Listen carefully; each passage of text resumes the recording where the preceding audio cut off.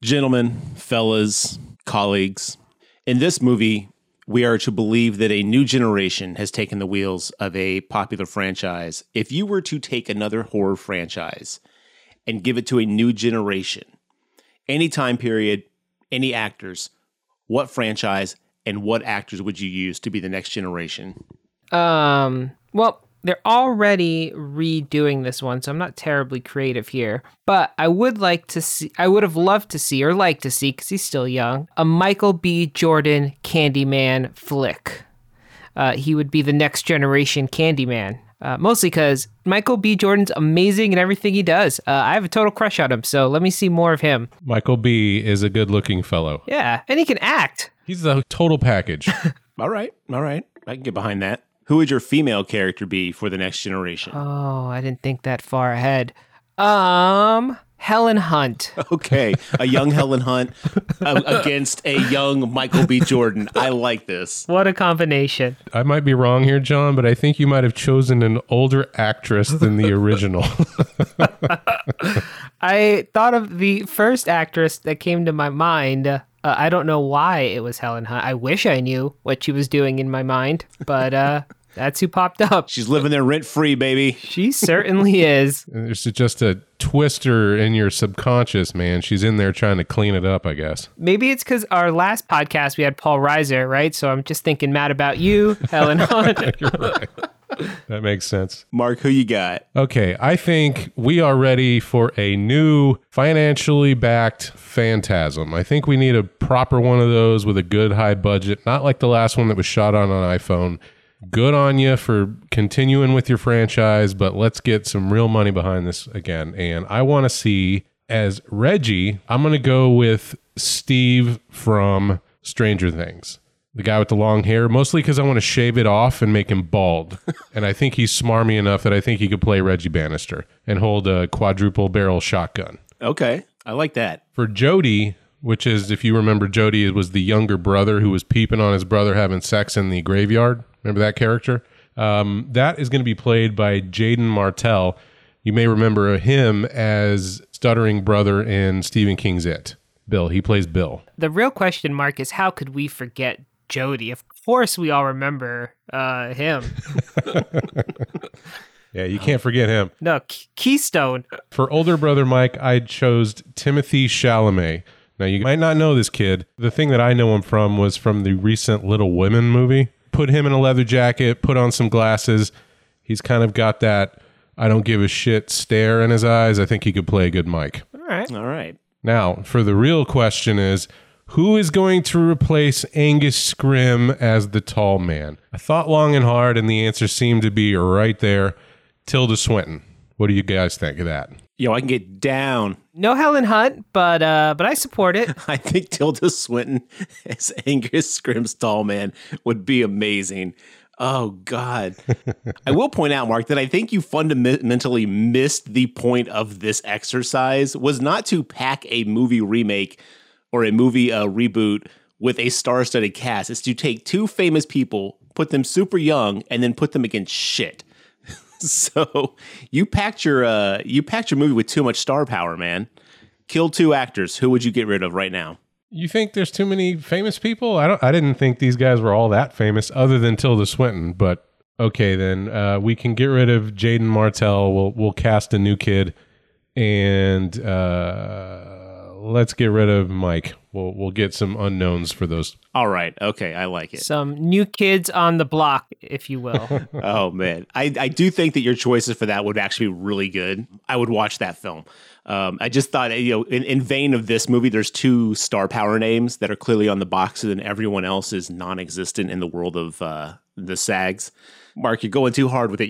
The thing is where's the budget coming from? Because as we know from this movie that we're going to talk about, there is no budget, baby. Well, I think we could get Amazon to back any Tilda Swinton property after her latest Suspiria double, triple roll. I forget how many roles she had in that movie, but I think Amazon's willing to put out the cash for a Phantasm, the next generation, Ooh, I like it. You know what? Amazon probably would. Amazon's been actually getting some really good stuff. Although I'm not going to get on my soapbox about I'm pissed that they bought Coming to America 2, which did you guys see the trailer for? Looks I did. Fucking hilarious. It looks so good. I'm actually really excited. Oh, did we watch the same trailer? I believe we did. There's only one. It's gonna be PG-13. That alone I was like, no, what a waste. What a waste. How are you gonna get Eddie Murphy and put him behind PG-13? It's gonna be a Pluto Nash situation through and through. Whoa. You shut your goddamn mouth right now, John. I don't think anything's been a Pluto Nash situation since Pluto Nash. Unless it's Coming to America 2, The Next Generation, it's not going to be Pluto Nash level. Norbit was a Pluto Nash situation. Yeah, and Coming to America, it's going to finish the trilogy. Pluto Nash, Norbit, Coming to America 2. The Murphyverse, if you will. The MMU. No, the MCU, the Murphy Cinematic Universe. We'll get everybody confused on which one it is. So for my Next Generation reboot, I went with, we all saw the Child's Play movie with Mark Hamill. And while Mark Hamill is a national treasure, he could not save that movie for me. So I do feel like we need to go back and redo that. So Child's Play, The Next Generation, starring, now bear with me here, a young Howdy Doody as Chucky. It's Howdy Doody time. It's Howdy Doody time. Hold on.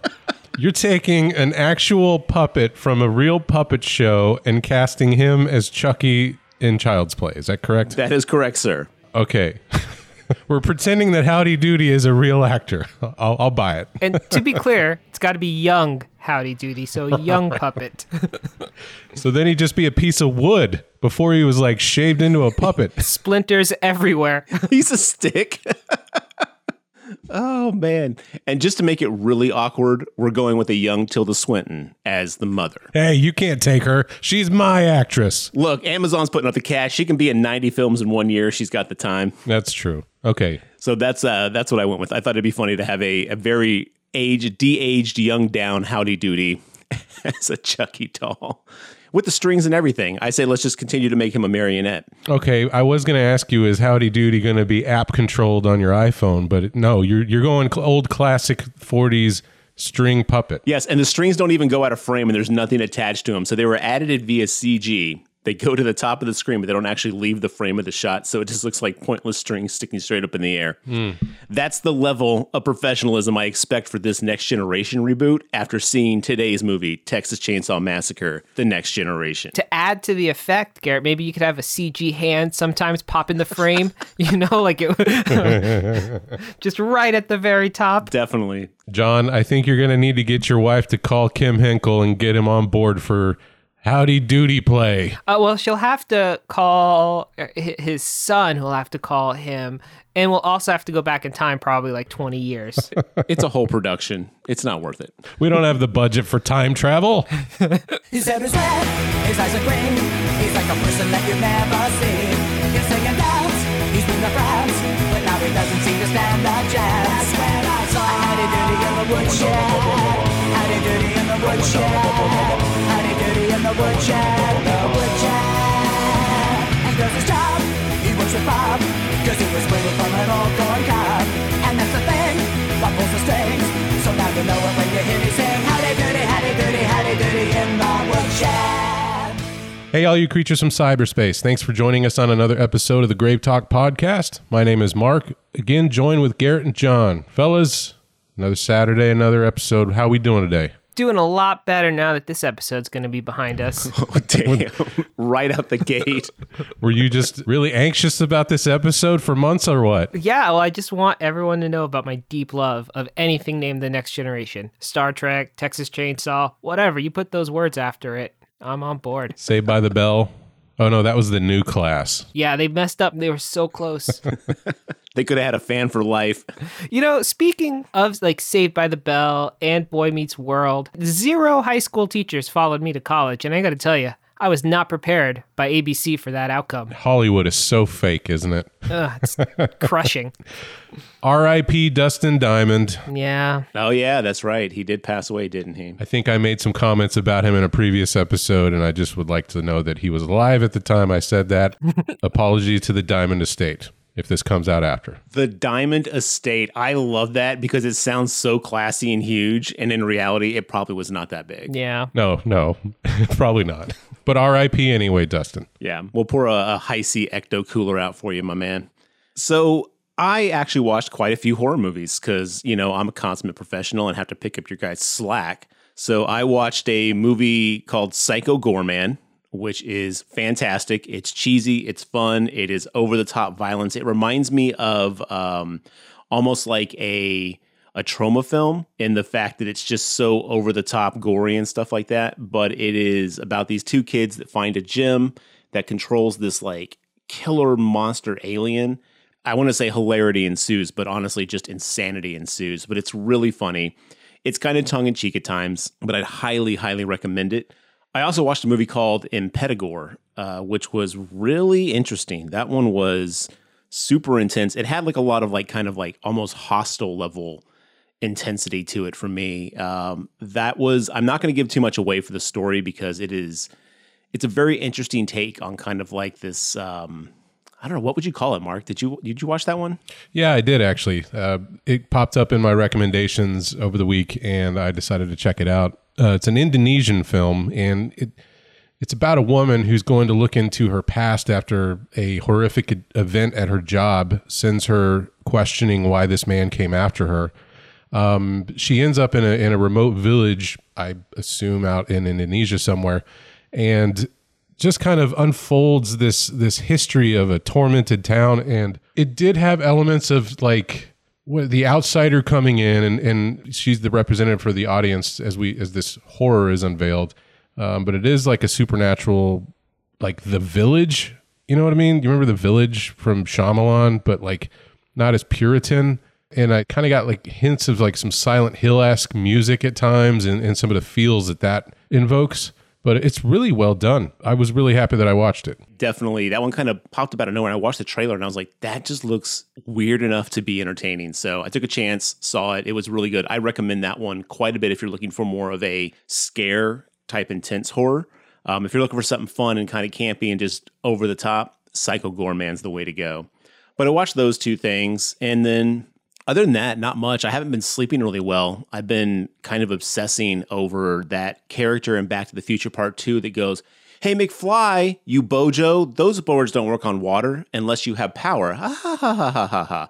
And I keep thinking about that guy and the fact that that's his one line in that movie. And that line has lived with me and just refuses to leave my brain. And I kind of want to track him down, not in a bad way. Just want to kind of like just shake his hand and say, dude, that one moment has stuck with me for a lifetime. And it's kind of impressive. And honestly, it bothers me that was so impactful. I mean, we have movies like, Citizen Kane, The Godfather, and sure, we can all quote lines from Aliens as well with Bill Paxton.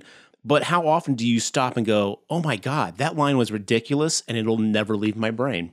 So anyway, been thinking a lot about that guy. If anybody knows who he is or can get in touch with him, let me know. Just want to kind of let him know that he broke cinema for me. It was a perfect line. Well, the character's name is Rafe Data Unger. Oh my God. That's his character's name, so you can start there and probably find the actor. Okay, never mind. I take it all back. I don't want to know anymore.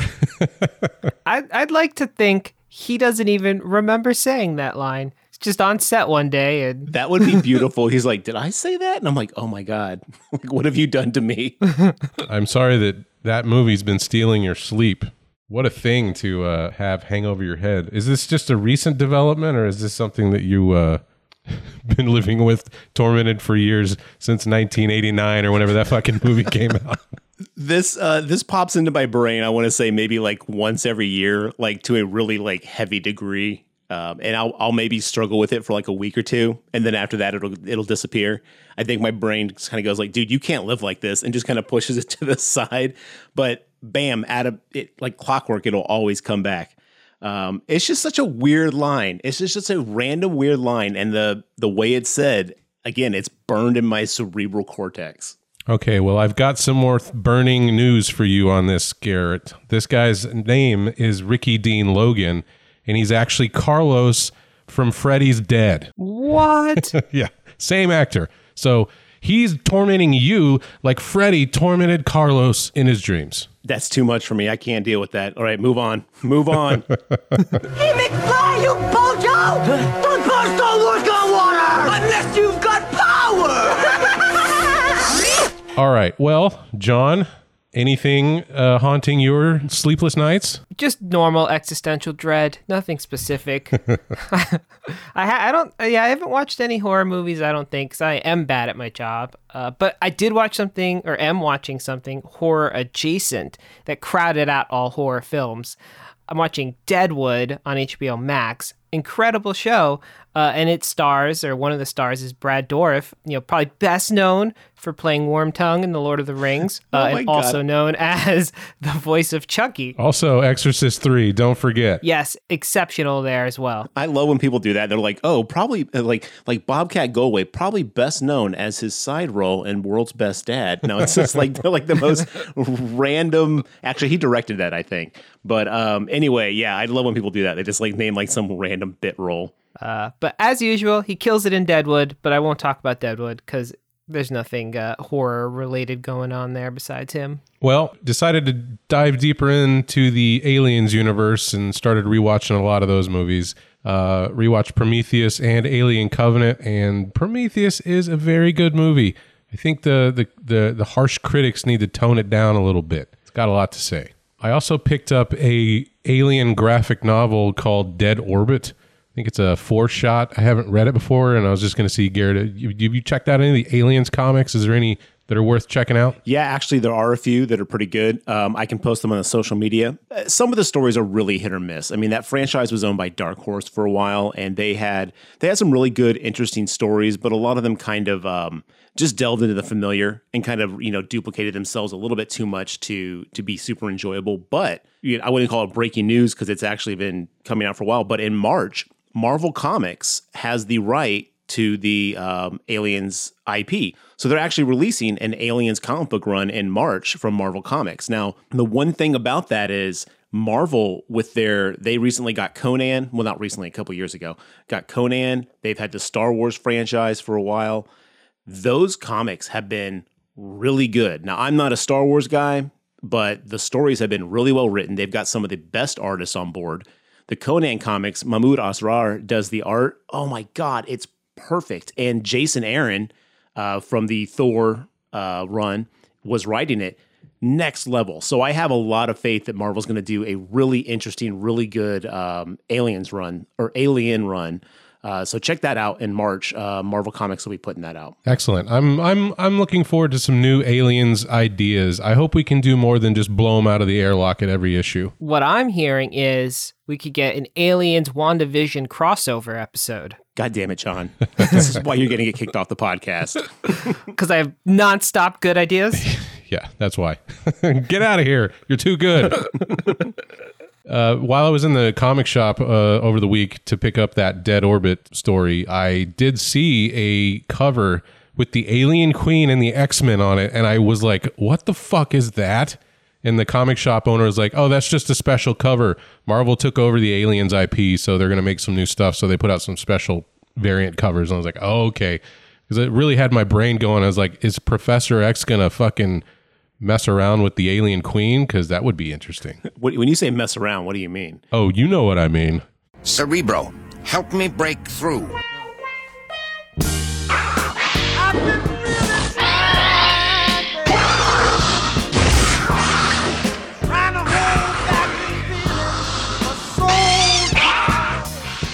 Impenetrable. Keep probing. I need a moment's rest. Marvel's pretty good about doing a lot of crossover covers as like secondary, collector's items. I personally don't care for that because it confuses the people that go in to pick up comics, as we saw firsthand with Mark. But they do kind of celebrate that and let artists take, interesting takes on variant covers and stuff like that. So very cool. Only other thing I'm going to mention is that I'm finally diving into an area that I have a huge gap consumption of media, and that is a manga series called Uzumaki by Junji Ito. A friend of mine lent me the book. I'm finally going to dig into that. I haven't read a lot of Japanese horror manga, so I'm really excited to see where this one goes. And I think this is one of the more popular ones around. Yeah, this is actually a pretty popular series. It's interesting. It's very hit or miss, just like most manga and anime. You can find some gems that are just like next level blow your mind, and then sometimes you can just find some real duds. But the art in that run is very, very detailed and very top notch. Yeah, just flipping through before I jumped into the story, I was like, oh, these panels look pretty cool. So I'm excited. All right, unless there's anything else, gentlemen, let's talk about 1995's The Texas Chainsaw Massacre, The Next Generation. Now, I apparently recommended this film and tried to blame it on John before we started today. I'll start out with an apology. I'm sorry, guys. I'm sorry I did this to you. It's not enough. Yeah, I'll say one of the scariest things about this otherwise unscary movie is how old 1995 is looking, y'all. Damn, I was alive back then. It is looking dated. I think John's speaking from his existential dread again. Like sands through the hourglass, time is fleeting, John. We're all going to die soon. Yeah, that's true. But you know who doesn't die in this movie by chainsaw? Any of the damn characters. Oh, dude. That was so... It's right in the title. You have one job if you're going to make a Chainsaw Massacre movie, and it is to massacre some people with a chainsaw, preferably in Texas. I'm sorry, John just broke me. It's so damn true that you have one fucking thing to do. You had one job. Just the one. So this one was written and directed by Kim Henkel. This one was filmed in 94, and it was screened at South by Southwest, where it got glowing reviews, apparently, according to Wikipedia. Then Columbia Pictures picked it up, had a very limited release, and then immediately decided to shelve it for a couple of years. Now, it was originally called The Return of the Texas Chainsaw Massacre. It wasn't until they re-edited it and released it in 97 that it gained the moniker of The Next Generation. Why did they hold it? Well, a little movie called Jerry Maguire had been filmed, and they decided to pull it back and see if Renee Zellweger blew up, and she did, and then they re-released it in 97. According to what I was able to find, Matthew McConaughey's representation tried to get this movie stopped from being released, but they put it out anyway. I cannot understand why. It's almost like he'd be ashamed of this thing or something. You know, he was the best part admittedly, the bar at the floor. But every scene he was in, I was like, you know what? All right. God damn you. I wondered how long it was going to be before someone did it. We are 28 minutes into recording, and bam, there it is. Glad I could get it out of the way. He says it himself in the movie. All right. I'm aware. So this one was shot on a $600,000 budget and made $185,898. Wow. So smashing failure. Probably due to the lack of chainsaw massacring, if I had to guess. That's just one of its issues, man. So this one is strange on Rotten Tomatoes. If you go look it up and try to find the score, it's kind of blank, but I found a 16% when I just searched chainsaw. You know, when it shows you all the movies that are associated with the word chainsaw, but when you click on it, there's nothing there. But I'm going to go with 16%. Wow. I don't know what the audience score is, but that's what this one's rated, and it's actually lower than Part 3, which also we haven't done yet. And I assume the way we're rolling, we're going to do every chainsaw movie before this podcast ends. I think we've done more to this franchise than anything else at this point. And that's probably my fault. So again, sorry. I'm starting to think there's some sort of campaign going on to prop this movie up on the internet because they're taking away Rotten Tomato scores. To your point, the Wikipedia article goes on and on and on about just how great everyone thinks this movie is. Calling shenanigans here. This movie's popular in the same reason that Neil Breen's Fateful Findings or Birdemic or any of those god-awful shitty movies that were never meant to be absolute trash but have just found an audience because they are absolute trash. That's the only reason this movie is popular. Now, don't get me wrong. I enjoyed this movie from a complete jaw on the floor. What the hell is happening? Who greenlit this? Who let these actors make these choices? Renee Zellweger, she has the effort of like a lethargic, comatose, like panda. She just like, she watches someone get killed and she goes, you shouldn't do that. And I'm like, fuck you. I was literally yelling at the TV, like, what the fuck is your problem? I was so mad at this movie. But honestly, that in its own right was interesting because it got me so much more engaged than some of these normal horror movies just because it was so bad. But I think that's what we're seeing here, John, is a look back campaign of like, oh my God, it's so bad, it's actually good. Well, so what you're saying is you wouldn't classify Zellweger's performance as Zellweger impresses in her strenuous, scream-driven turn as Jenny. Get the fuck out of here. Who said that? That was from the New York Daily News. Jesus Christ. What about... Variety says that this film manages the difficult feat of being genuinely scary and sharply self-satirical all at once. It's adept at keeping its audience in a constant state of jumpiness. I don't know what to say to those. Yeah. No. Exactly, no. Yeah, I saw a lot of quotes like that too, John. Also saying how much of a great scream queen Renee is, and I'm like, she screams a lot, but I wouldn't say she was particularly good at it. She screams the way you scream when a moth attacks you, though, guys. I mean, it's like, oh God, it's a moth. Okay, like that's her. That's what she brings to this. The best screaming in this film is done by Leatherface himself. Oh, who never shuts up.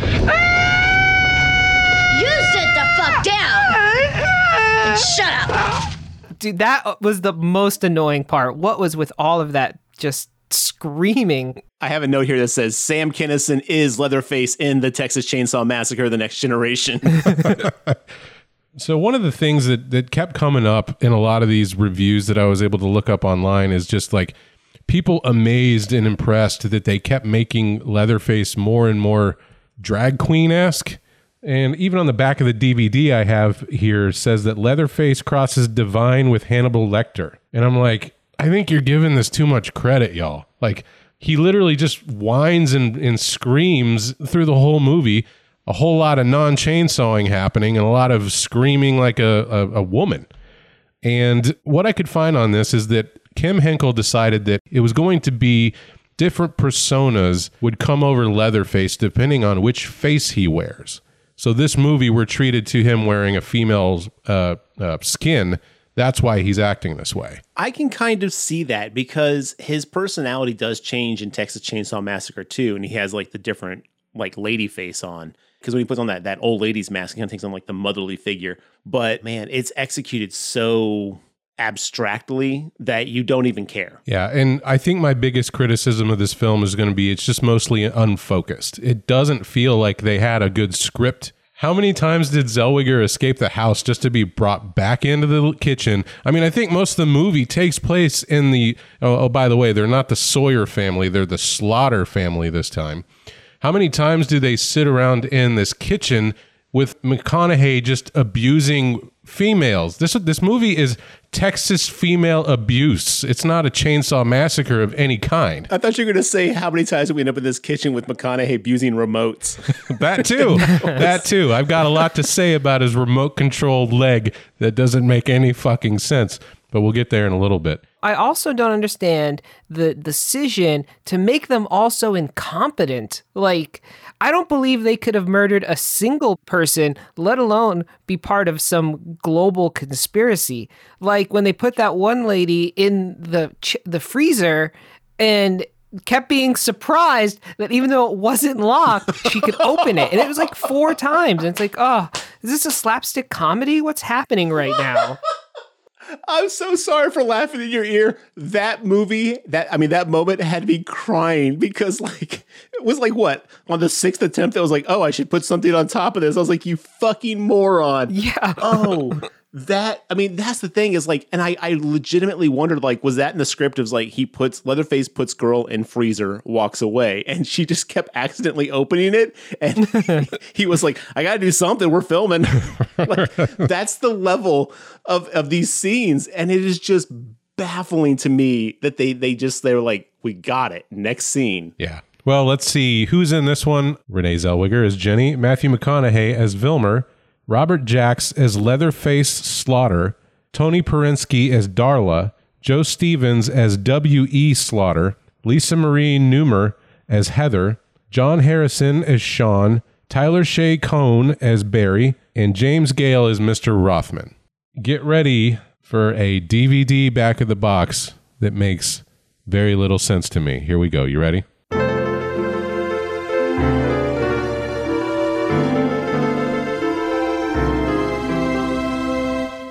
When a helpful family invites two lost couples in for a good old down-home massacre, the prom night teens find themselves all dressed up with nowhere to escape. And then there's some crap about Zellweger and McConaughey being in this hilarious, bone-chilling remake. Well, at least it's short. That can't be real. I've got a screenshot of the DVD, and this is the back of it. That doesn't make any sense. There's no two couples invited anywhere, unless I just dozed off when I was so bored. Instead of calling them prom night dates, they called them couple, right? Because there's Jenny and her boyfriend, and who the first one to die, I don't even remember his name. Sean. Heather and the other guy, Barry. So they are two couples. Okay, so when it says when a helpful family invites two lost couples in, it's being cheeky. Is that what you're telling me? Yeah, that's what I'm thinking it's going for. Now, the back of the box is actually illuminating because it calls it hilarious. Was this movie intended to be funny? I mean, it didn't succeed, not on purpose, but were they trying? We're in Tommy Wiseau room area with that. I think this movie was not intended to be hilarious. And then it ended up being hilarious, and they leaned the fuck into it. I buy that. I also wonder if maybe they decided it was supposed to be funny after they filmed it and be like, no, it's a parody of the original. Yeah, that's it. Yeah, they watched it. That's what Tommy Wiseau did with The Room. Like, he made that film, and then like later on, like in his live screenings and stuff, he's like, oh, it was always meant to be funny. And it's like, not buying it, my dude. That's what we're seeing here. But to be fair, they don't invite couples there because, let's be honest, the couples aren't together when they come to the house. Mm-hmm. In fact, the guys are dead. Barry and Lisa are the only ones that show up as a couple. And to be fair, they don't invite them in as a couple. They invite them in one at a time. There is no Lisa in this movie. So I don't... Wait, I thought Lisa was the girl that gets meat hooked. Do you mean Heather? That's Heather. Oh, Heather. You are tearing me apart, Lisa! Okay, Lisa is the actress, Garrett. That's probably where you got that. Okay, my bad. Real quick before we get into it, let me read you the tagline on the back of this DVD. If looks could kill, he wouldn't need a chainsaw. I kind of like that. I kind of actually like that. I don't understand it, but okay. Because he's so horrific, putting on people's skin that if looks could kill John, he wouldn't need to kill with the chainsaw. But isn't the saying, if looks could kill, mean you're good looking? That's a good point. My small walnut brain can't handle this tagline. Well, maybe they are pointing out how ugly he is because if looks could kill, he would need a chainsaw. The problem is he's so ugly, he needs the chainsaw. Oh, shit. All right, you cracked it, Garrett. I'm in now. But except, I'm going to flip it on you again. He doesn't use the chainsaw to kill anybody. He tries. He's just bad at it. It's like he had... You're bad at your job. It's like he had never used a chainsaw before. Like, this was the first time he'd seen one, he ever heard of one. So he was feeling it out. Maybe that's... part of it being the next, if there was a Texas Chainsaw Massacre, the Next Generation Part 2, maybe he'd be better with the chainsaw. I don't know. If this movie wanted to say it was a comedy, he should have had like a turkey cutter and used that at the end of the film. You know what I'm saying? Like electric knife. I mean, there's so many ways to kind of lean into like, oh, it's supposed to be tongue in cheek, but this was not. This was just a movie that lost $400,000 and they're trying their best to be like, hey, no, it's all good. We meant to do this. All right. The thing is, they put him in opportunities where he could kill with the chainsaw, and then they just bungle it, or he just bungles it. That's my sound for this movie. Deep sigh. Before we hop into the plot, I just want to kind of get into the weeds here about using the phrase next generation or the return of, as it was originally titled.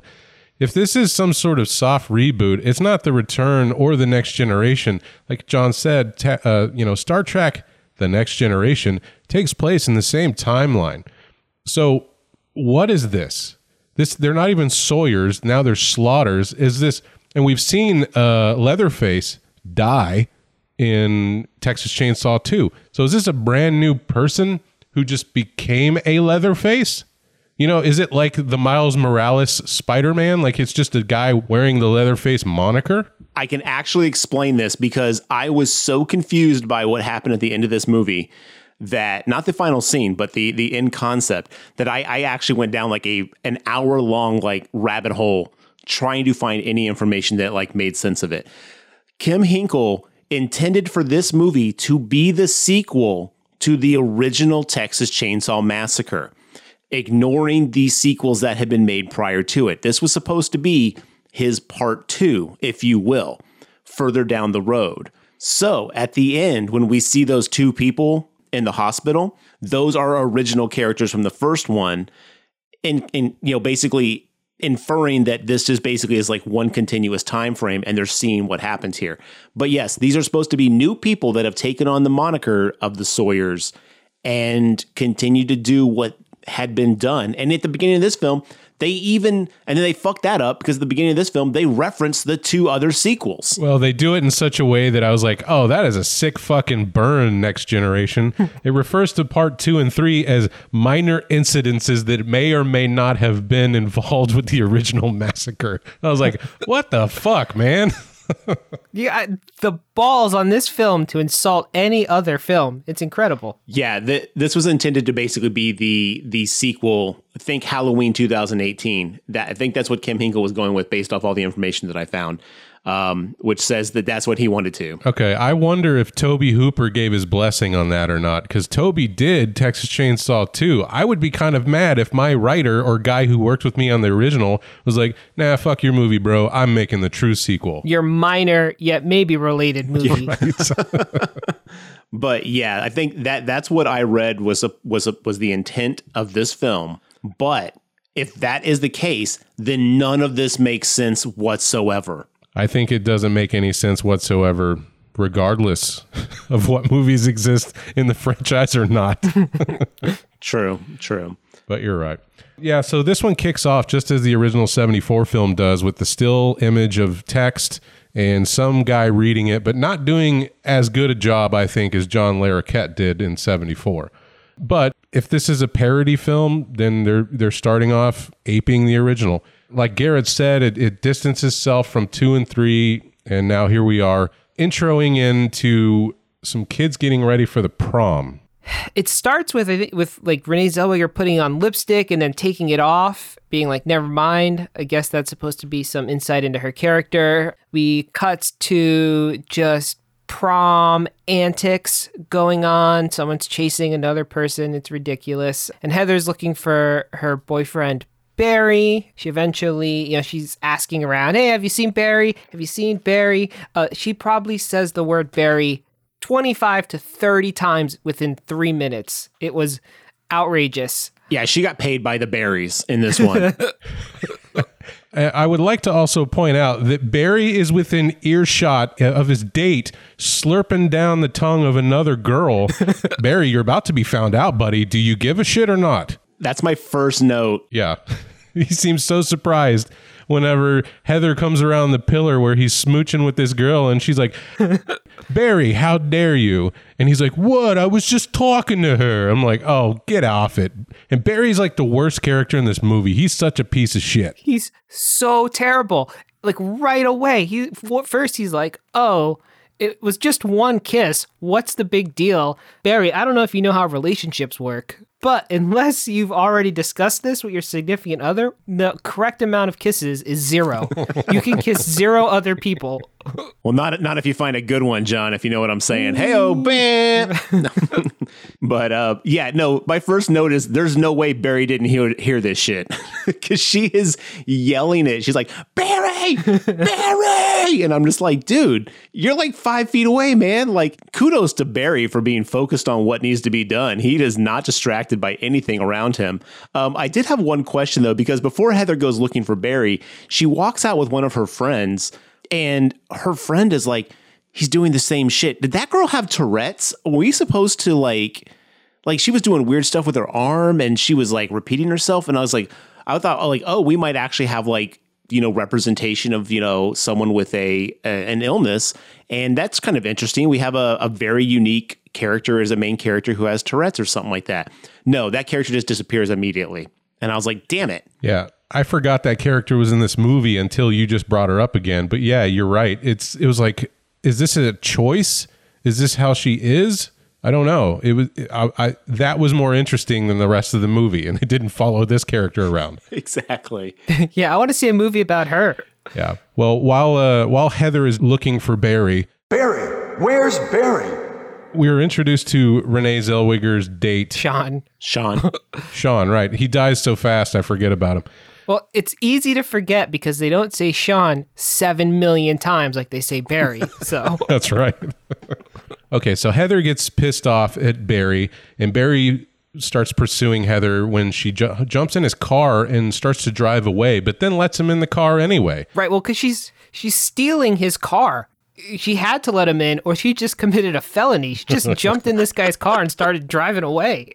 But to their surprise, Zellweger and Sean are hiding in the back seat, smoking a joint, I guess. Yeah. Yeah, getting high. Why did they pick his car? Why did they pick Barry's car? Great question. They probably had their own car.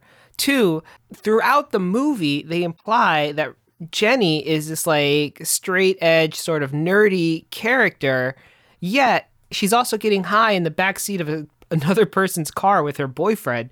Seems like conflicting messages this movie's trying to send me about this character. Maybe she was just there for support. She wanted to support Sean in his getting high. So she was like, I'll join you. Well, here's a little bit of information I can give you that was cut out of the movie. Again, when this was titled The Return of the Texas Chainsaw Massacre, it got re-edited when it became The Next Generation. They cut out 7 minutes of the film, and part of the cut was in Jenny's backstory. Apparently, she was an abused daughter by her stepfather. And that is why she's able to handle the weirdness of Matthew McConaughey and the Slaughter family later a little better than others, I guess. Yeah. I remember, because at the beginning, John, when you were talking about Renee Zellweger putting on lipstick, like you can hear in the background, like her stepfather and her mother like arguing and fighting, and the mom getting slapped, and she's just not even letting it bother her. So, and then they mention it later on.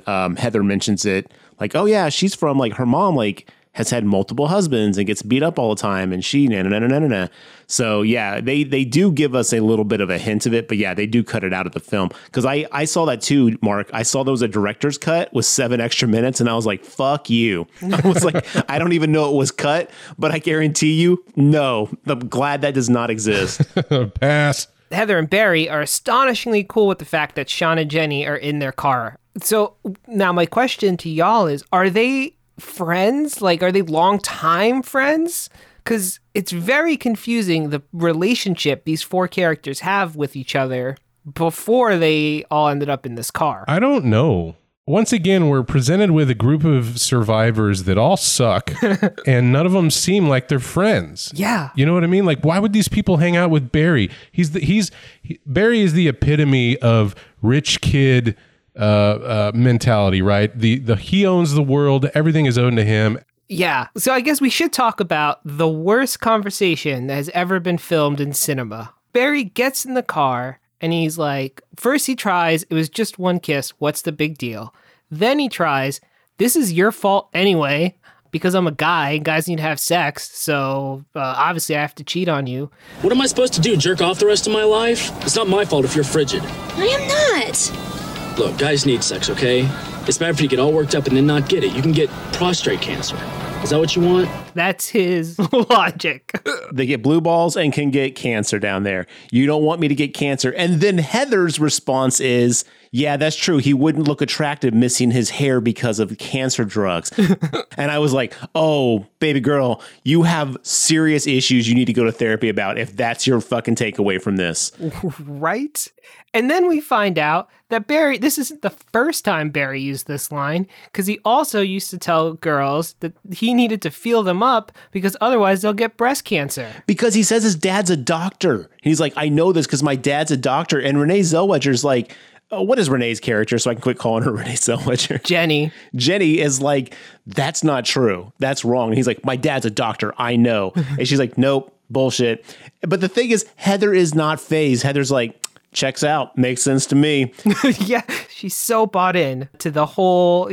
Did this work in the 90s? I hope not, but what a terrible, terrible guy. I have a note, my notes that basically says, I got to try these lines out.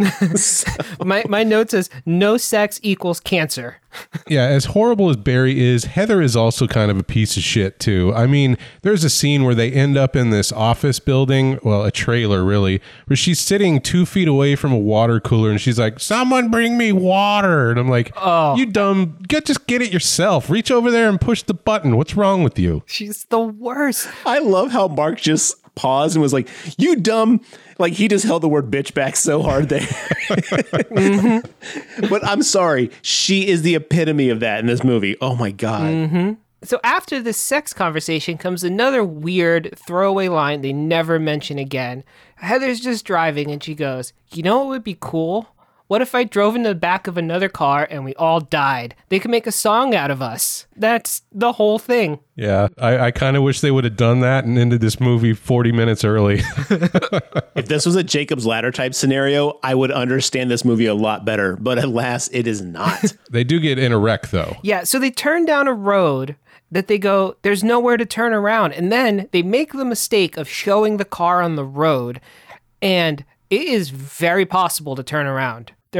Barry's like, there's never anywhere to turn around. But do they not know about 3-point U-turns in 1995? That line really stuck out to me too, John. Just like, there's plenty of room. What are you talking about, Barry? I guess they hadn't invented them yet. Jenny hits a car because they're arguing and she's not paying attention on this road that they can't turn around and that they can totally turn around on. They hit this car. They all get out and they're like, oh, me, oh my, I can't believe that just happened. And they look at the driver of the other car falls to the ground. He might be dead. And they start freaking out. They're like, oh my God, we've got to get help. We got to do something. So they send... Jenny goes, and everyone leaves with Jenny and leaves poor Sean all alone. But when they hit this car, they jumped to that guy being dead. So they didn't even check on him. They're like, oh, he's definitely dead. We totally killed this guy. It was a very, I know what you did last summer situation. Yeah, but he's not really dead. No. He's just really severely hurt. And Sean kind of realizes that. But we'll get back to Sean in a second. But yeah, so Jenny goes off to get help. And she takes one of those big, oversized, giant flashlights. And I will tell you this. If the Foley person who made the shake batteries in a flashlight sound didn't get paid most of this budget, I'm going to be pissed off. Because they use that sound effect a billion times in this movie. This was the second time I knew I would not like this movie. Once after Barry, but then they bring this flashlight and they go on and on and on about how dark it is. And everything is just so bright. And it's not even like fake movie night bright where everything's blue. It's just regular, old, huge lights bright. And I was like, I know I'm supposed to like buy into movie, use your imagination, but they didn't even try a little bit. Because like when the flashlight goes out, they lit the forest. Yeah, they're like, oh, we can't see shit. But I mean, they didn't trip. They were very capable of seeing each other. They should have said, oh, thank God it's a full moon and we're very well lit. I would have bought that more. Well, there is a point where Barry takes the flashlight and then gets spooked somehow, spook it, and then drops the flashlight, picks it up, and he's like, oh no, this thing won't work. And he shakes it and it turns itself on, and then he hits it and turns it off. And he's like, I guess it's broken. And I was like, you dummy. And I have to wonder, did it turn on by accident? And he's like, I got to fix this real quick. Or was Barry just that dumb? But anyway, so at this point, the crew is walking, and in the middle of, the way it looks is like they're in the middle of the forest. So in the middle of nowhere. But sure enough, they stumble upon a little gas station and a mobile home, not a mobile home, but like a prefab small little like home. Trailer. So this is my favorite scene in the movie because they show up at this trailer. I imagine, and correct me if I'm wrong, it's got to be 9:30, 10 o'clock at night.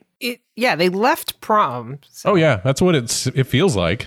So they show up at this little like office trailer. They go in, and this woman who is in the most wonderful like early 90s shoulder padded out like pantsuit type thing is in there, and she's like, oh, come on in, don't worry about it. they kind of tell their story of what happened. And she's like, oh, well, I'll call Vilmer, let him know what's going on. And she makes a little fake phone call. And it's one of those great movie fake phone calls where she only waits like half a second between her line before saying the next line. There's no way the person could have responded. So she's like, it's okay. They got a tow truck on their way. They'll help your guy out. And she's like, what can I do for y'all? And at this point, I don't even remember how the conversation goes, but she is just a piece of work. And then someone throws a rock through her window. And they're like, oh my God. And she's like, don't worry about it. Watch this. And she goes there and just flashes them like her tits. And she's like, it's either creepy old men or young boys just trying to get a piece. And she is on board for this. Like, this is like, she's like, yep. You want to increase the level of vandalism in your town? Start awarding them with titties. Then you're going to get rocks through every window of every doctor's office, everywhere. It's going to be bad. I want to go back to a point you made earlier about how the layout of where they are doesn't make any sense. Because they're supposedly in this dusty dirt back road. They find this gas station / trailer.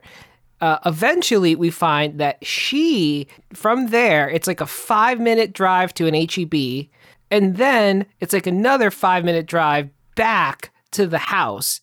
So they can't be as far away from civilization as they want to pretend. Oh, everything's a hop, skip, and a jump from each other. Like Jenny runs from the slaughterhouse to the office trailer to the site of the crash in the span of like 3 minutes. And I'm not talking like movie 3 minutes. I'm talking like legitimate, like she doesn't even break a sweat. Like she could briskly walk and be there faster than a car could get started and get there. Yeah, no, it's so weird because they act like they're in the middle of nowhere. And then you come up to this little small town type situation. And what was funny though, is you look at the gas station, it is so run down and ratty and stuff like that. And then you look at this like little prefab home that this lady's in, and it's like perfectly brand new.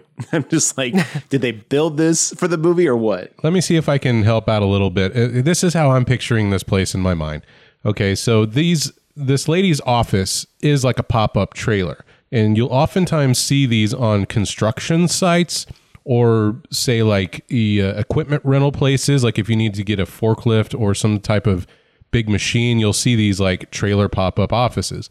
A lot of times those are on the outskirt of town. So I think we're supposed to believe that they are literally on the very outskirts, like right before the city limits. You know, if you drive through those small towns, you start seeing businesses before you get to the actual town. I think that's where they're at. When we say slaughterhouse, we don't mean for animals.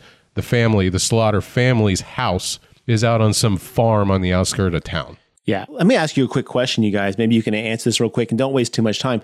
What the fuck does this woman do? Like, what is her job? Because she's clearly there at 10 p.m. doing fuck all, as far as I can tell, other than flashing to local town residents. I think there's a throwaway line about real estate. I think she's in some sort of real estate, to Mark's point. Maybe maybe they're selling lots. Yeah, it makes zero sense why she's there at this time of night, except that the plot needed her to be there. Yes. Except it really didn't. They totally could have cut her whole character out and just had Vilmer drive up on them by accident. I would not cut her character out, John, because I think she has one of the more interesting scenes to me. And it's when she goes to pick up pizzas and burgers at the drive-thru. That was the only time that I felt any real tension. Well, we'll get there. Let's just say we'll get there. Yeah, but even I didn't feel tension there either, because even her threat was lame. She's like, I'll have to put tape over your mouth. It's like, really? That's the threat? I was going to save it for later, but whenever the cop is walking up on her and he's about to discover the body in the trunk, I was like, oh shit, they're going to get popped right now. And she closes it right at the last second, and I was like, oh man, that was the most intense the movie got for me. Okay, that's true. I will agree with you there. That was probably the best shot, best filmed part. To move this along, I will say one thing real quick, and I just thought about this, and we'll talk about some of this more as we go. This movie, though, posits a lot, and I mean a lot, of what we see in the 2003 Texas Chainsaw Massacre remake that was actually written by Kim Hinkle as well, and 2 others. We see a lot of things from this movie make a reappearance in that remake that I thought was amazing. Like, for instance, the town seeming to be normal, but actually in on the family with Arlie Emery's character and this real estate woman. We see that plot device come back. We see the meat hook come back. We see so many little like seeds that were planted in this movie make a recurrence in the the 2003 remake, which were great. So it's really weird to see how poorly they were executed here and then done correctly later on. It almost feels like this movie is a first draft. It's a movie I think that could have been better with some more rewrites and some, like I said, if they could focus it a little better. No, just stop. Stop, Mark. I'm sorry. I'm going to cut you off right now. Let's just get back to the plot. Do not finish that sentence. There's nothing that could have made this movie better. There is literally a line halfway through this movie where the real estate lady goes, I think they might be aliens. And I literally turned to my roommate who was watching this with me and I was like, I swear to God, these people better be fucking aliens because otherwise this makes no fucking sense at all. There's nothing that could have saved this film other than them being actual aliens.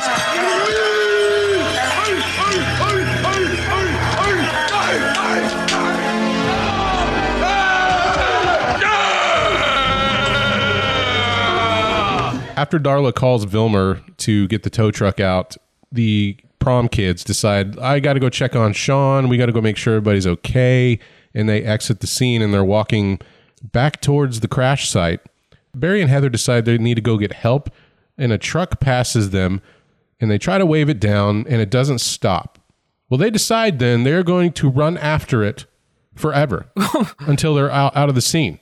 And they just leave Jenny alone with the flashlight. And I'm like, what the fuck is that? Terrible friends. But my favorite part is the truck more than just doesn't stop. It actively swerves around them to not pick them up.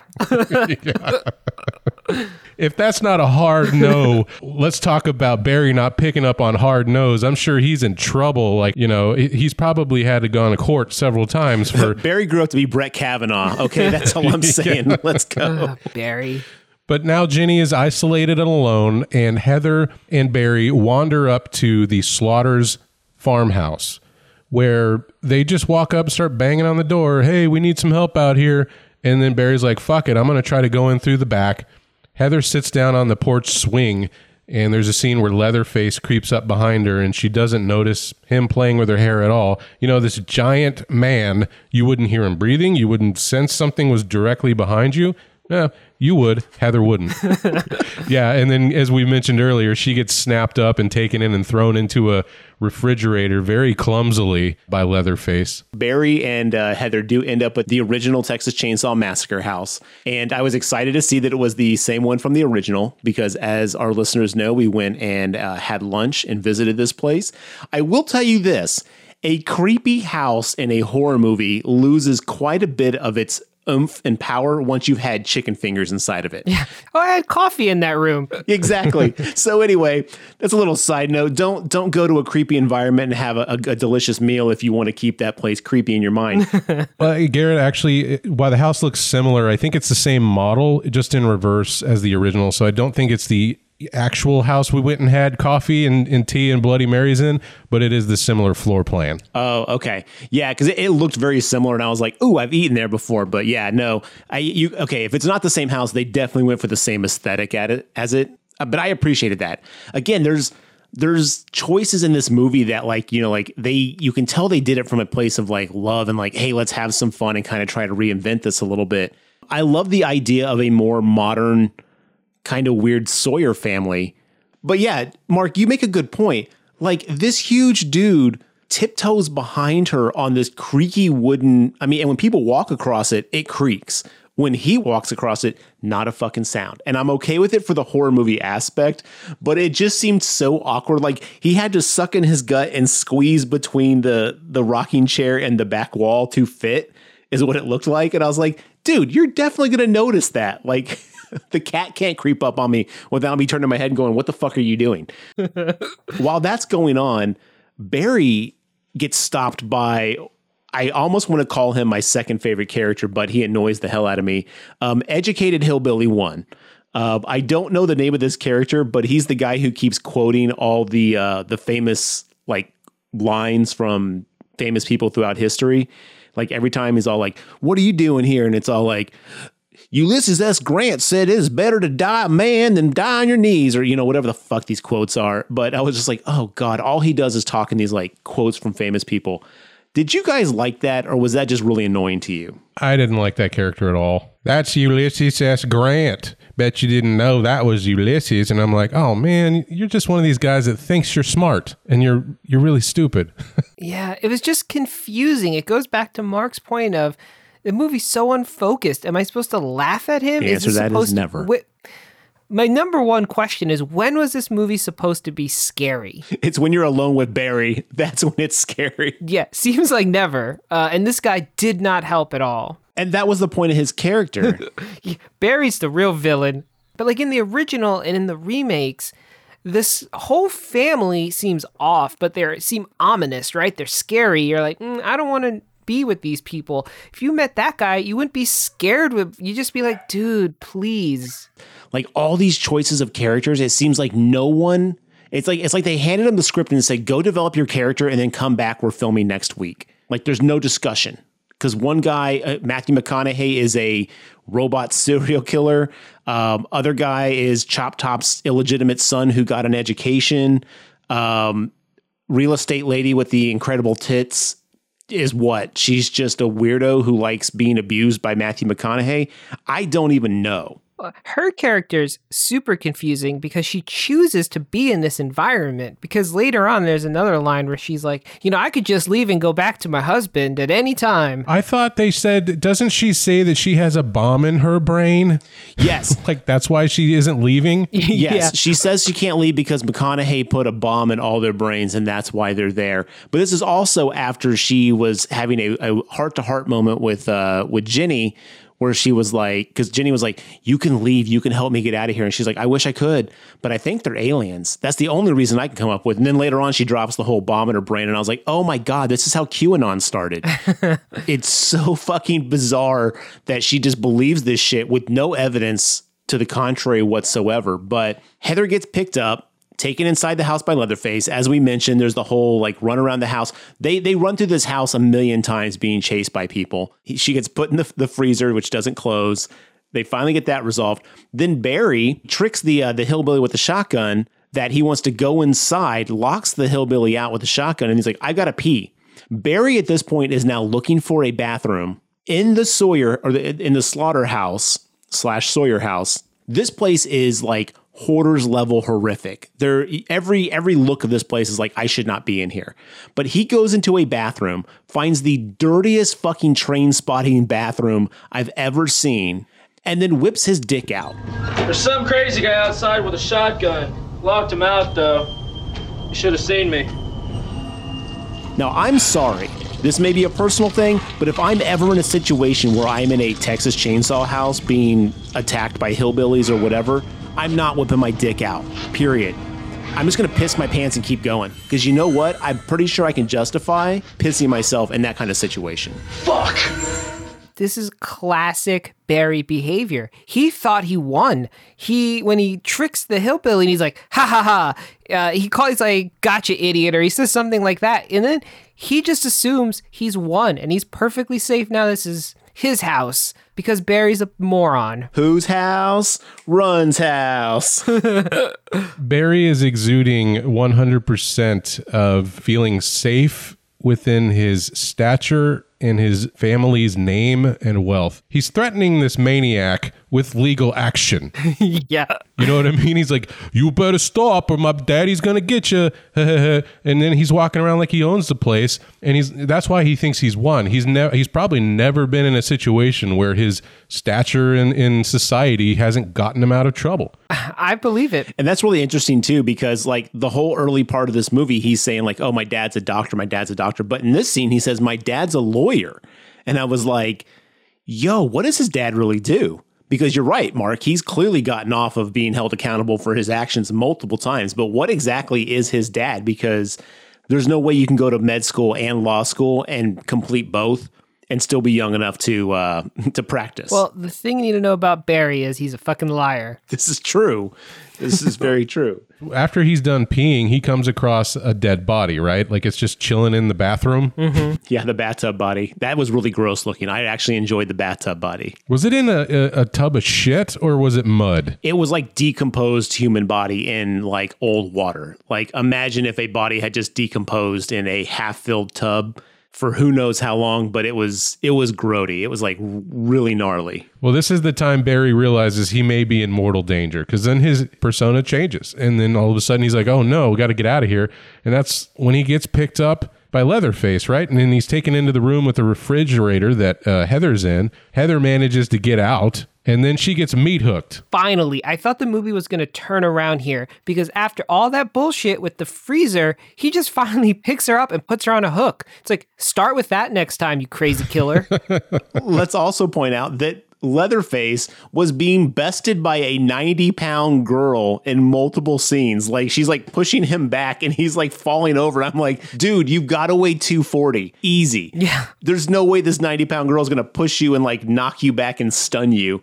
And she's not even pushing hard. She's just kind of slapping at him. And he's like, whoa, like he's on like marbles or banana peels. Everything about this movie just was so baffling. All right, so Barry's quote unquote dead. Yeah, bludgeoned. But earlier, as all this is going on, Jenny is walking through the forest trying to go back to meet Sean.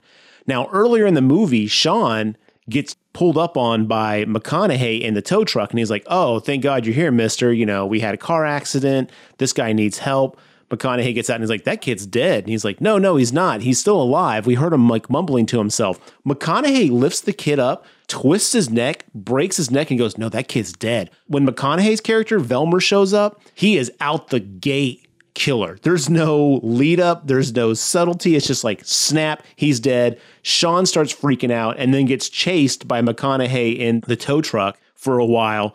And it is a good time right now to mention the soundtrack and how it completely negates any intensity or awesomeness of any scene. It is the ultimate like mid-90s butt rock, and it's so bad, and they play it so loud. So he's chasing him down, and he hits him, and then runs over him like, what, 17 times? 20 times? Many times. Yeah, I lost count. So 2 questions about Sean's death. First, how long was McConaughey chasing him, right? Because he starts running, the movie cuts, and Sean's out of breath. And it felt like it had only been like 3 minutes. Now, is Sean just that out of shape? Or did McConaughey run him for miles? He's busy smoking pot, John. His lungs don't work that well. There you go. I was going to say he's asthmatic, but that works too. But yeah, no, and a good point to that is he's running. He should have been at the trailer. Like the way he's running, he should have like caught up to the rest of those people at that point by the time McConaughey actually hit him. But yeah, McConaughey runs him over so many damn times. And then, but also second point, Sean went to the Prometheus School of Running Away from Things. On either side of him, heavily wooded, he's running right down the middle of the road, trying to outrun a car. If he had just gone left or right, he would have been in the woods. At least he would have been on foot versus on foot. Yeah. Excellent point. That one always drives me nuts in movies where it's just like brake left, brake right, stop being an idiot. But, you know, hey, roads are comforting. It did look like that Radiohead Karma Police video at one point. And I was like, oh, classic. I thought that might have been a nod to it, but then I realized that album came out after this movie and I was like, oh, that's definitely not a nod to it. Maybe Radiohead is a fan of this movie. Whoa, that would blow my fucking mind if that video was based off this stupid ass movie. But, so anyway, Sean gets killed. So back to Renee Zellweger, who is trying to find Sean. What is she? She runs across McConaughey at this point. How Jenny survived this far in life astonishes me. If there was any red siren-y emergency, like this is a rapist situation, they were all going off because she waves him down. She opens the door and he's right away super creepy. She's like, hey, can you help me? Can you give me a ride? He's like, yeah, sure. She's like, where are you going? He's like, wherever I want. I don't remember. She asks all these questions and he doesn't answer any of them. Then he starts to drive off and she's like, all right, I'm going to get in anyway. It's like, oh, what are you doing? She's got fear of missing out because she jumps in the car immediately when he's like, all right, I don't need this. I'm out of here. And she's like, wait. I'll get in the car. She gets in the car and he starts immediately saying stuff that like, you should just jump out the car while it's moving. That's how like warning sign it is. Yeah. You got to watch getting into cars with strangers these days. I heard about an old man once, picked up a little girl on the side of the road, shot both her arms off and stuffed her in the culvert, left her for dead. God, I fucking hate that. I mean, that sorry son of a bitch didn't have shit for an imagination. How fucking simple can you get? Stop, you're scaring me. Scaring you? You're not scared. You don't know shit about being scared, little girl. Not yet. But then he's like, are you scared yet? You're not yet. Wait just a moment. Look behind you. And she's just like, no, I don't want to. And it's like, dude, that is not the proper response. So that whole scene goes on for about what feels like ages. She finally says, if you stop the car, I'll look behind me. And then he does, grabs her, shoves her against the window. She sees Sean's dead body with another dead dude. And her response is this: oh, God, no. To that timbre and that excitement level, she's like, oh, God, no. And it's like, that is your dead boyfriend. I expect a little bit more than, nope, that's it. That's a bummer. So at this point, she jumps out the car. She does a smart thing and runs into the woods. So McConaughey chases her to the woods, and then he's like, oh, you don't even know the shit you just started. Drives away, and somehow Leatherface is right behind her. And it makes no sense, but there he is. Coincidence? I think not. After being chased by Leatherface, she ends up at the house that Barry and Heather are at. She runs upstairs, sees a dead cop, grabs the gun, tries to shoot Leatherface. It's empty. Oh my God. She ends up doing all this stuff. Okay, now this scene was great. She jumps out the second story window. Did you guys notice that when she jumps out the window, it doesn't break the first time she tries to jump through it and she gets caught in it? And then it immediately cuts to another shot where she is going through the window. Yep. It's a real quick cut, but yeah, it was quite noticeable to me. I was like, oh, take two. Here we go. You made it. It didn't break the first time, and she gets caught like, ugh, and then it's like smashed through it. And I was like, oh, what a fucking beautiful, like terrible cut that was. So then she's on the roof being chased by Leatherface, who then is going to chainsaw his own chimney down because why the fuck not? She jumps onto a random tightrope wire that is connected to the house and a tree and shimmies across that. She gets away. She ends up running to the trailer where a real estate lady is. And she's like, oh my God, I need help. They're going to come get us. And this is actually what I was talking about that they pull back later on with that family in the remake. But anyway, she's like, I need help. She's like, don't worry about it. I'll call Velmer. He'll help us out. And she's like, okay. Educated hillbilly shows up, has a trash bag. They put her in a trash bag, put her in the trunk. And now you realize that, oh my God, this town's in on it. These people all know each other. And then they're going to take her back to the slaughterhouse. It would have been cooler if the town was in on it. What it turns out, though, is that these people are just so unlucky. They just meet the same family over and over again. Because the real estate lady or whatever is part of this family. Like, you know what would have been cool if the pizza guy had seen her and been like, oh, okay, I know what's up. Like, then that would have implied the whole town was in on it. Oh, good point. They were almost there, but instead they went with the dumber version of it's just your unlucky day and you keep meeting people who are part of this little family. It's taking parts of the original Chainsaw and redoing it poorly, right? Because in the original, we had the gas station attendant who turned out to be a Sawyer. And when they made it back to the gas station, there was nothing else around. It was literal wilderness. Mm-hmm. But in this one, you're in a town. There's a drive-through pizza burger place. There's cops everywhere. There's kids. There's a school large enough to have a prom. You know what I mean? Like it just doesn't quite make any sense when you stop to think about it. You mentioned that so offhandedly, but it's such an important point that like half this movie makes you think that like you're in the middle of nowhere and there's no escape from the environment of this like interconnected hillbilly area. But yes, the drive-through pizza place is bustling. Yeah. There are cops. There are baseball teams of kids. There's people like they're doing business. There's a line of cars too. So this is not a small burg in the middle of nowhere.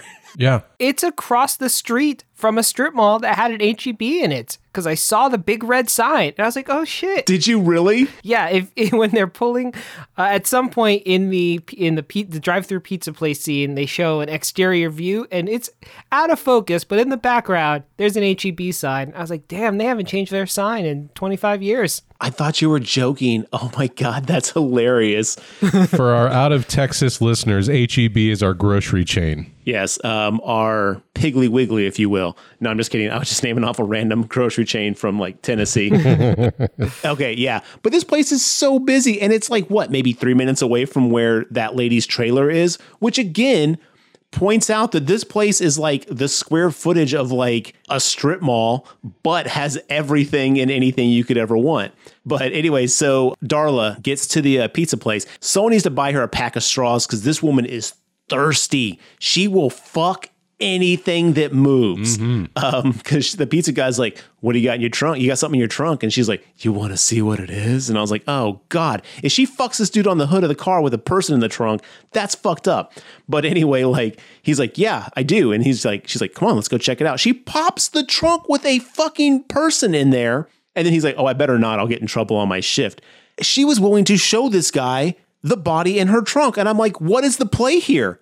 Like, what is she hoping to accomplish? Does she think, and I don't know if you guys can answer that for me, but she legitimately is about to like show somebody that she's got a body in her trunk. I think it was her just daring, like it's always about pushing that envelope or, just a little bit closer to getting caught. Like, she's playing Daredevil or something. That's what it feels like to me. Yeah, I think she just knew that kid was not going to, like, I don't know. She just pulled that kid's card. He was talking a lot of game, but she's like, you ain't going to come. That's what she said. To Mark's point, there's like an exhilaration of walking right up to that line. Yeah. Yeah. And to be fair, the pizza guy brings up the trunk, right? Because Zellweger's making all kinds of commotion. He's like, it sounds like you got something in your trunk. She's like, I got a body in there. You want to see it? And then, yeah, he's just like, no, I better not.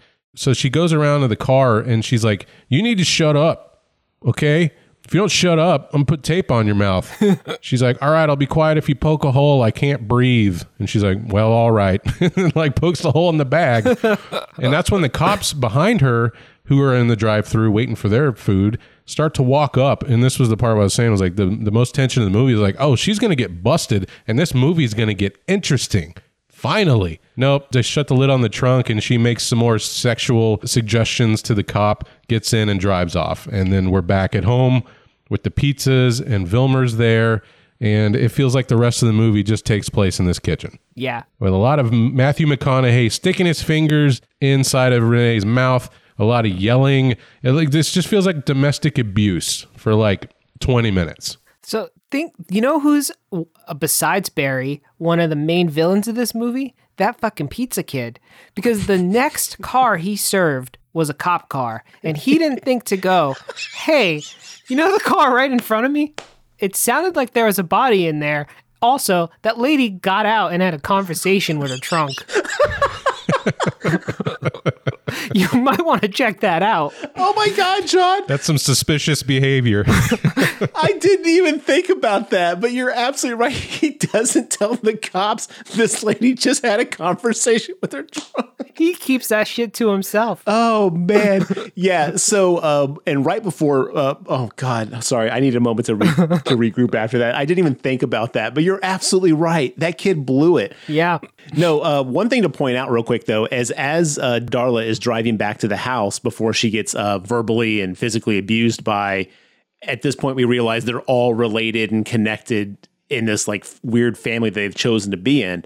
They come across Heather, who has pulled herself off the meat hook, and she was put on it by her back. She pulls herself off the meat hook and is trying to climb away. And Darla like comes out, hits her with a stick, like she's trying to swat a fly off. Oh yeah, this was so stupid. It's the most pathetic hits I've ever seen. And somehow Leatherface and the family didn't notice Heather got away. Like that takes a lot of, like, as Sally proved in the original or in the remakes, like when you're meat hooked in the back, you're not getting yourself off. Okay, let me rephrase that. You're not freeing yourself from the meat hook. Somehow she made it all the way out to the dusty dirt road and she's just laying there. And it's like, wait a minute. How did this happen? I need to see this part of the movie. Yeah, they couldn't show it because it makes no sense. How did Heather pull herself off of this when the meathead jock from the remake couldn't do it? Right. You'd have broken ribs, like a punctured lung probably, but mostly Heather just can't walk. And when she's getting, I would say, beat by this stick, but that's overselling it. When she's getting lightly tapped by this stick, she's like, no, don't hit me. And the lady's like, All right, fine. Well, all right. And then just leaves her. Just promise you don't go nowhere and I won't hit you with this stick again. Is basically what Darla tells her. And then she gets to the house and she says, hey, that girl's climbing on the road. And they're like, oh shit, I guess we'll go get her. So yeah, everyone's just way too cool about this shit playing out. But to kind of like speed this along, we get all these interconnected scenes of all these characters interacting with each other. You realize that, I don't know the name of the educated hillbilly, is clearly like, this family's undisciplined. He knows the grandfather from the original because that old white mummy looking dude at the table was supposed to be the grandfather from the first movie. Yeah, I couldn't really tell what was happening here. So they unbag Zellweger and she's sitting at the table and there's all these like zombified looking people that I thought were dead bodies at first until Grandpa gets a knife and just leaves the movie entirely. And I was like, what the fuck? Like, he never returns. He never does anything. Like, he just, when all the commotion starts and Vilmer starts abusing people.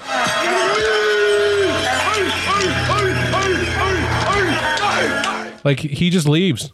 And that's that. We never see him again. Yeah, I thought he was going to stab Velmer or somebody, but no, the old man just and the thing is right before that, educated hillbilly is like, you know what? This is the problem with this family. They've forgotten the old ways. They forgot discipline. You know, they're just all over the place and being crazy, and that's why they're going to get caught. But you and I, we understand the family traditions. And I was like, oh, okay. So this really is a group of people who've decided to live the Sawyer lifestyle, if you will. And they've all just chose the craziest character choices in existence.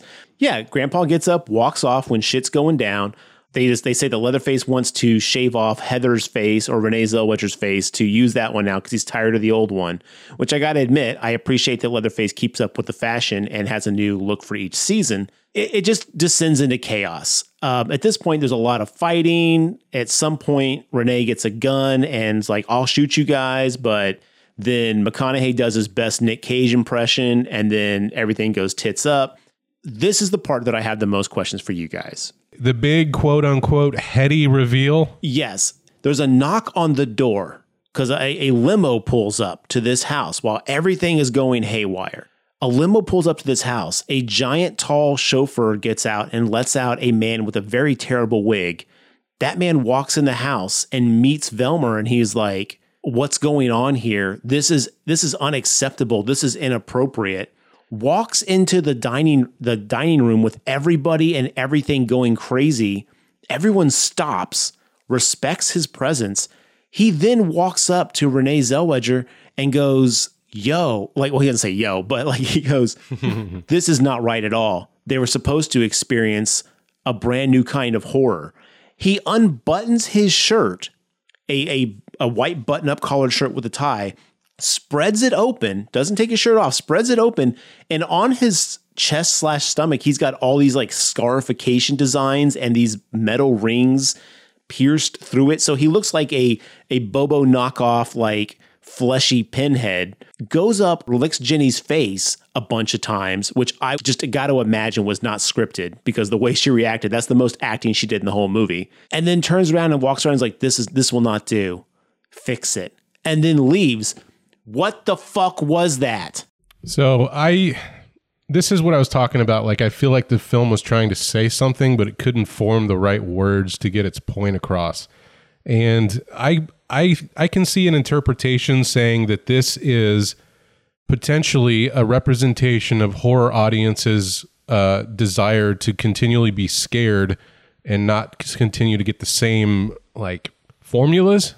You know, if we want to buy into that this is some sort of parody of the original, then I think this was trying to like maybe message to us that like, hey, we can't keep doing the same thing or it's not going to be scary. Like, we have to try to change it up and do something else. And I think that might have been like a fourth wall breaking moment that the movie was trying to make. My interpretation, though. It also, if you go look up this bit on Wikipedia or whatever, it talks about Kim Hinkle being influenced by conspiracy theories and the tales of the Illuminati that were going around back then. You know, the secret societies always running something. This is probably the birth of QAnon for all we know. This is like what we were buying into in the 90s, or the equivalent of the QAnon of the 90s. But what is, because the thing is I was like, why does this character have this crazy stomach thing? What is he doing here? He clearly calls the shots. Did he create this family? Did he hire these people? Are they on his payroll? Why does he own this house? Did he basically is he obsessed with the Sawyer family and is like, I'm going to continue to duplicate this? Why is he having them do this to random people? What is the overall play here? Because he says what they're doing is not okay. He's like, this is not right at all. You guys are completely botching this. You need to do this right. Well, he's basically telling them they're doing it wrong. Like, they need to be more horrific. And that's when he shows his weird, chest rings and then starts licking her face. And it's one of the most disturbing parts of the movie. It's just watching this man lick Zellweger for a minute and a half. Then he buttons it up and he basically tells him to shape up or he's going to fuck him up. And there also is a line earlier where Darla is talking to Zellweger in the bathroom and she's like, listen, it's not Vilmer's fault. The job is really getting to him, trying to justify his manic behavior. I think she's referring to his employment of living in this house, doing these horrific things to random people they find. So yes, I think he is employed by this man who goes by Rothman, the guy in the limo. Wait, did you say Rothman? Yeah. Oh, that sounds kind of anti-Semitic, honestly. I don't know if that's meant to be, but oh boy. Yeah, but again, what the fuck's the point? Why is Rothman trying to even do this? He says that they're supposed to experience true horror, but who? Why? Random people? How is anybody hearing about this? Garrett, we've made it this far into the movie. There is no point. And if there's anything to take away from the movie, is that it's just random collection of shit written down and then probably not even written down in a script, probably just a bunch of general scenes that they're all fucking improvising anyway. I totally understand your questions. I just don't think they're there. If you dig 1 millimeter beneath the surface of this movie, you realize it is just a hollow shell of garbage. You've dug too far. I have one parallel I can make to you, and I think somewhere in the movie, Rothman describes this as a transcendental experience that's supposed to, let's consider the franchise Saw. Do you remember how Jigsaw was trying to make people appreciate their life? I do. By putting them through this horrific event? I think it's something similar to that. But there's no appreciate. Oh God. Okay. You know what? Fine. I'm letting it go. But this upset me more than anything else in the movie, because up until this point, I was like, oh, crazy's going to be crazy. And I'm okay with that because for whatever their personal reasons, they've bought into this thing. But then to think that everybody was hired or everybody was part of a plan and it had gone this off the rails, that means he hired a Leatherface. He hired an educated hillbilly one. He hired a big titted realtor lady who has severe emotional issues. He hired robot leg McConaughey. And well, maybe he just hired McConaughey and McConaughey hired the staff. That's possible. He's the manager. Yeah. I mean, McConaughey's clearly the leader of that group. So what if this is a big pyramid scheme? Maybe. What it also is, I think part of is that was a big zeitgeist in the 90s, right? Of the global conspiracy. You got your X-Files. It was just everywhere.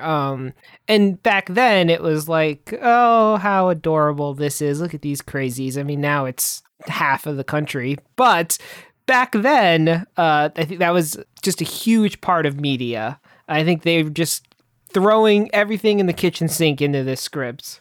Okay, well then let's go ahead and round this out then along those lines then, because after this happens, after Rothman leaves, Jenny basically outsmarts McConaughey by pushing the button on his remote multiple times and making his legs spasm crazy. So he's bested by a remote control, classic end of movie excitement. She gets away. It's daytime now. A random plane is flying above, giving us aerial shots. She's running away, comes across a giant RV with two old people in it who were drinking Bloody Marys early in the morning in the middle of a Texas abandoned road, being chased by Leatherface and Velmer in his truck. She gets in the RV. Leatherface does some Leatherface shit.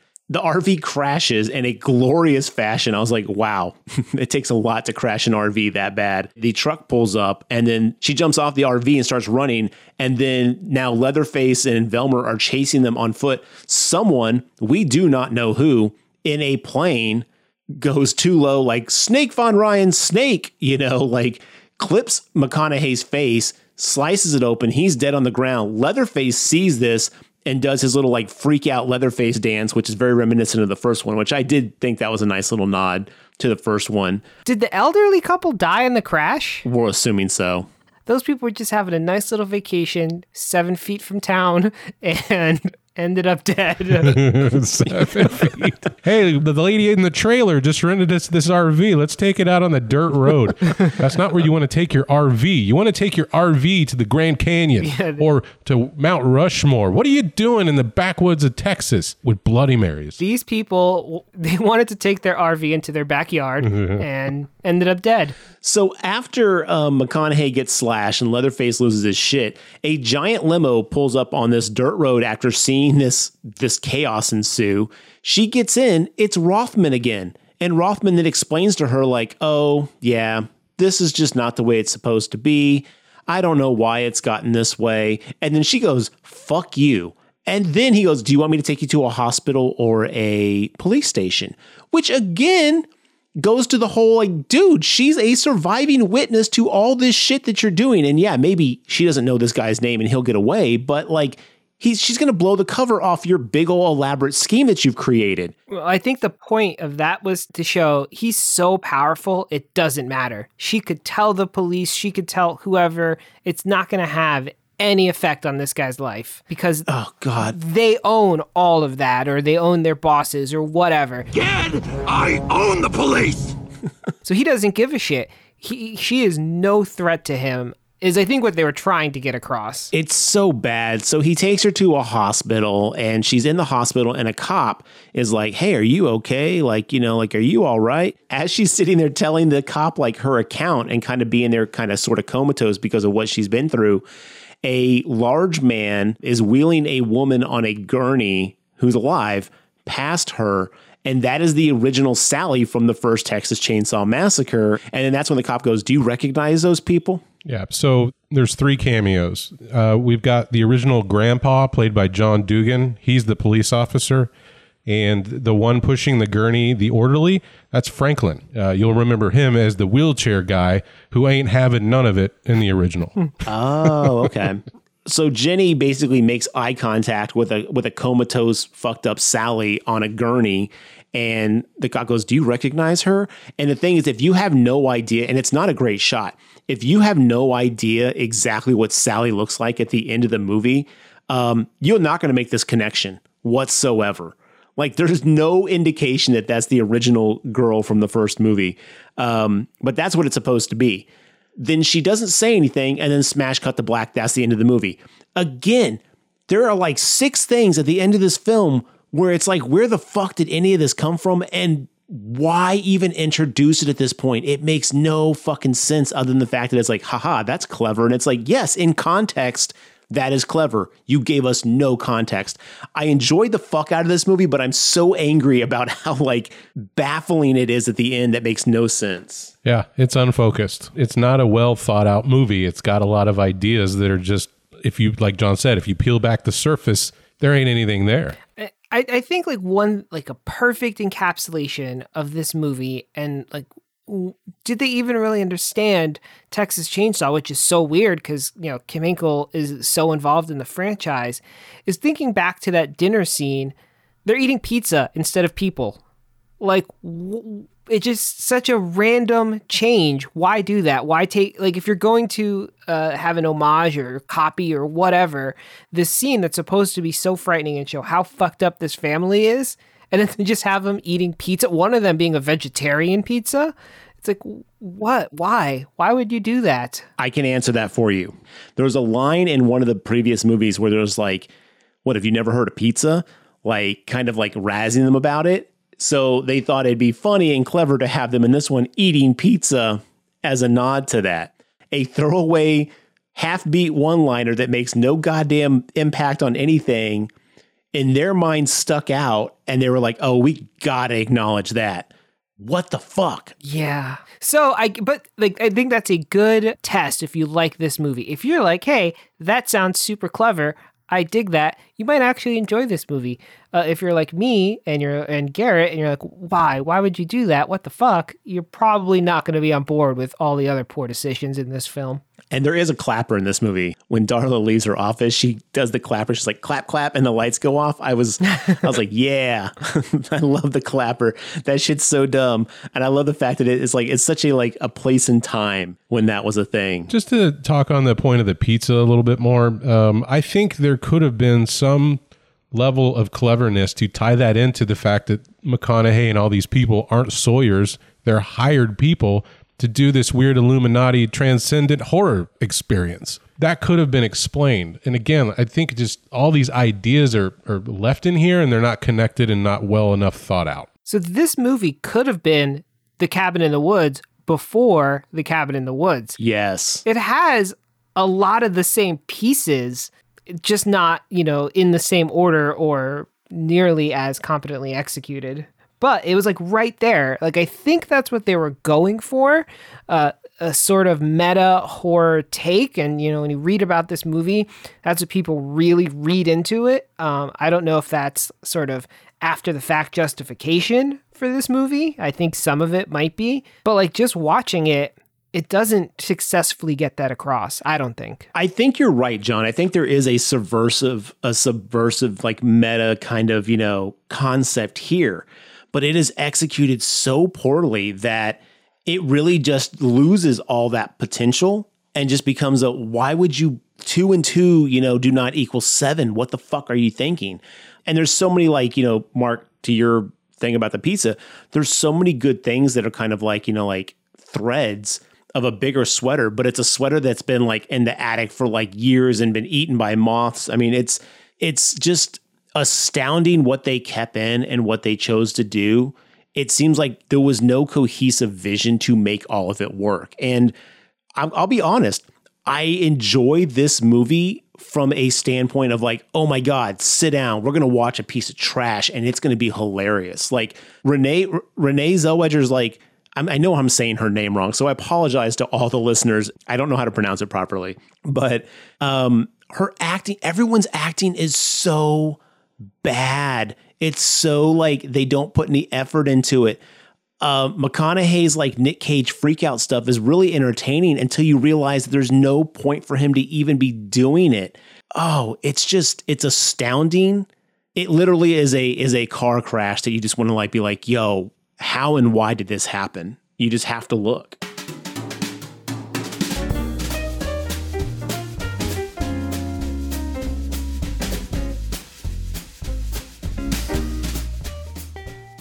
Are you guys going to recommend people watch this movie? I'll go with a soft no.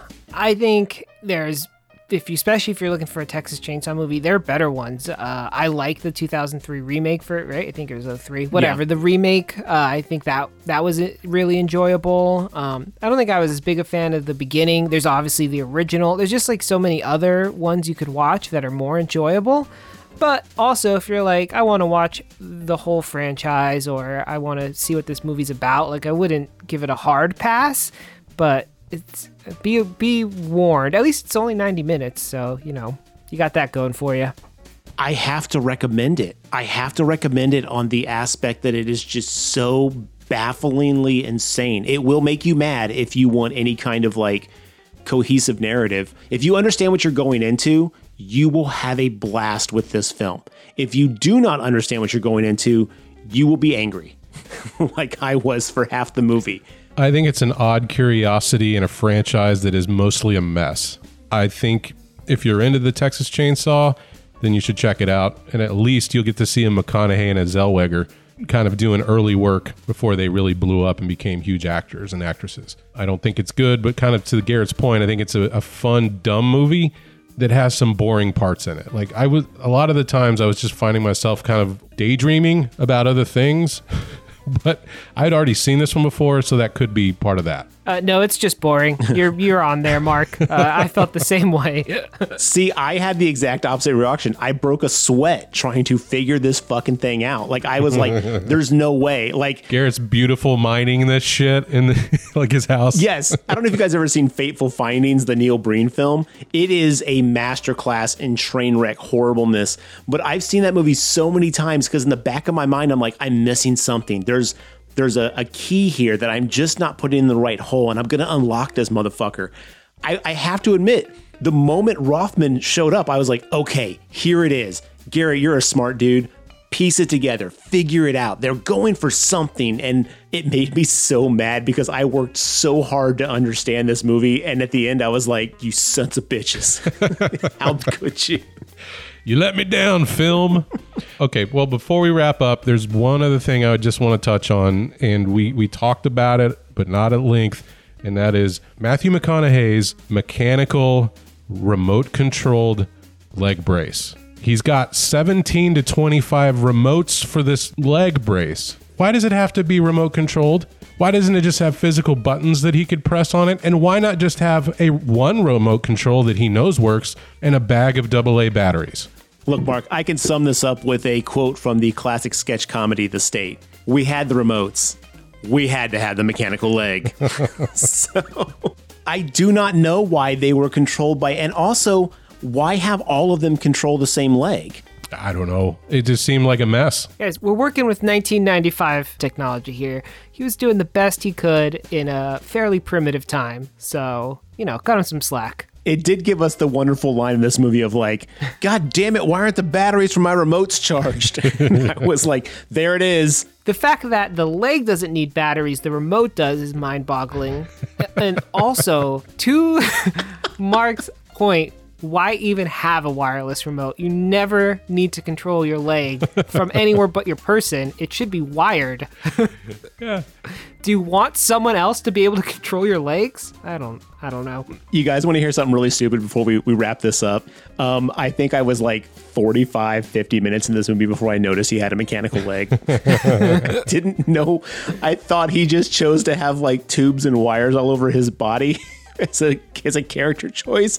I didn't know he had a mechanical leg until like later on in the film when he was like choking her Darla out with his foot on top. I was like, oh, that's a mechanical leg. Interesting. Yeah, he does crush Heather's head with it. I guess maybe that's why it's controlled by the remote, so he can put more torque on his foot. I don't know. Doesn't make any sense. Little oomph. All right. Well, I think we have 2.5 recommendations for this terrible chainsaw movie. Listeners, what do you think about this movie? Why don't you let us know on our social media? You can find us at Instagram, Facebook, and Twitter.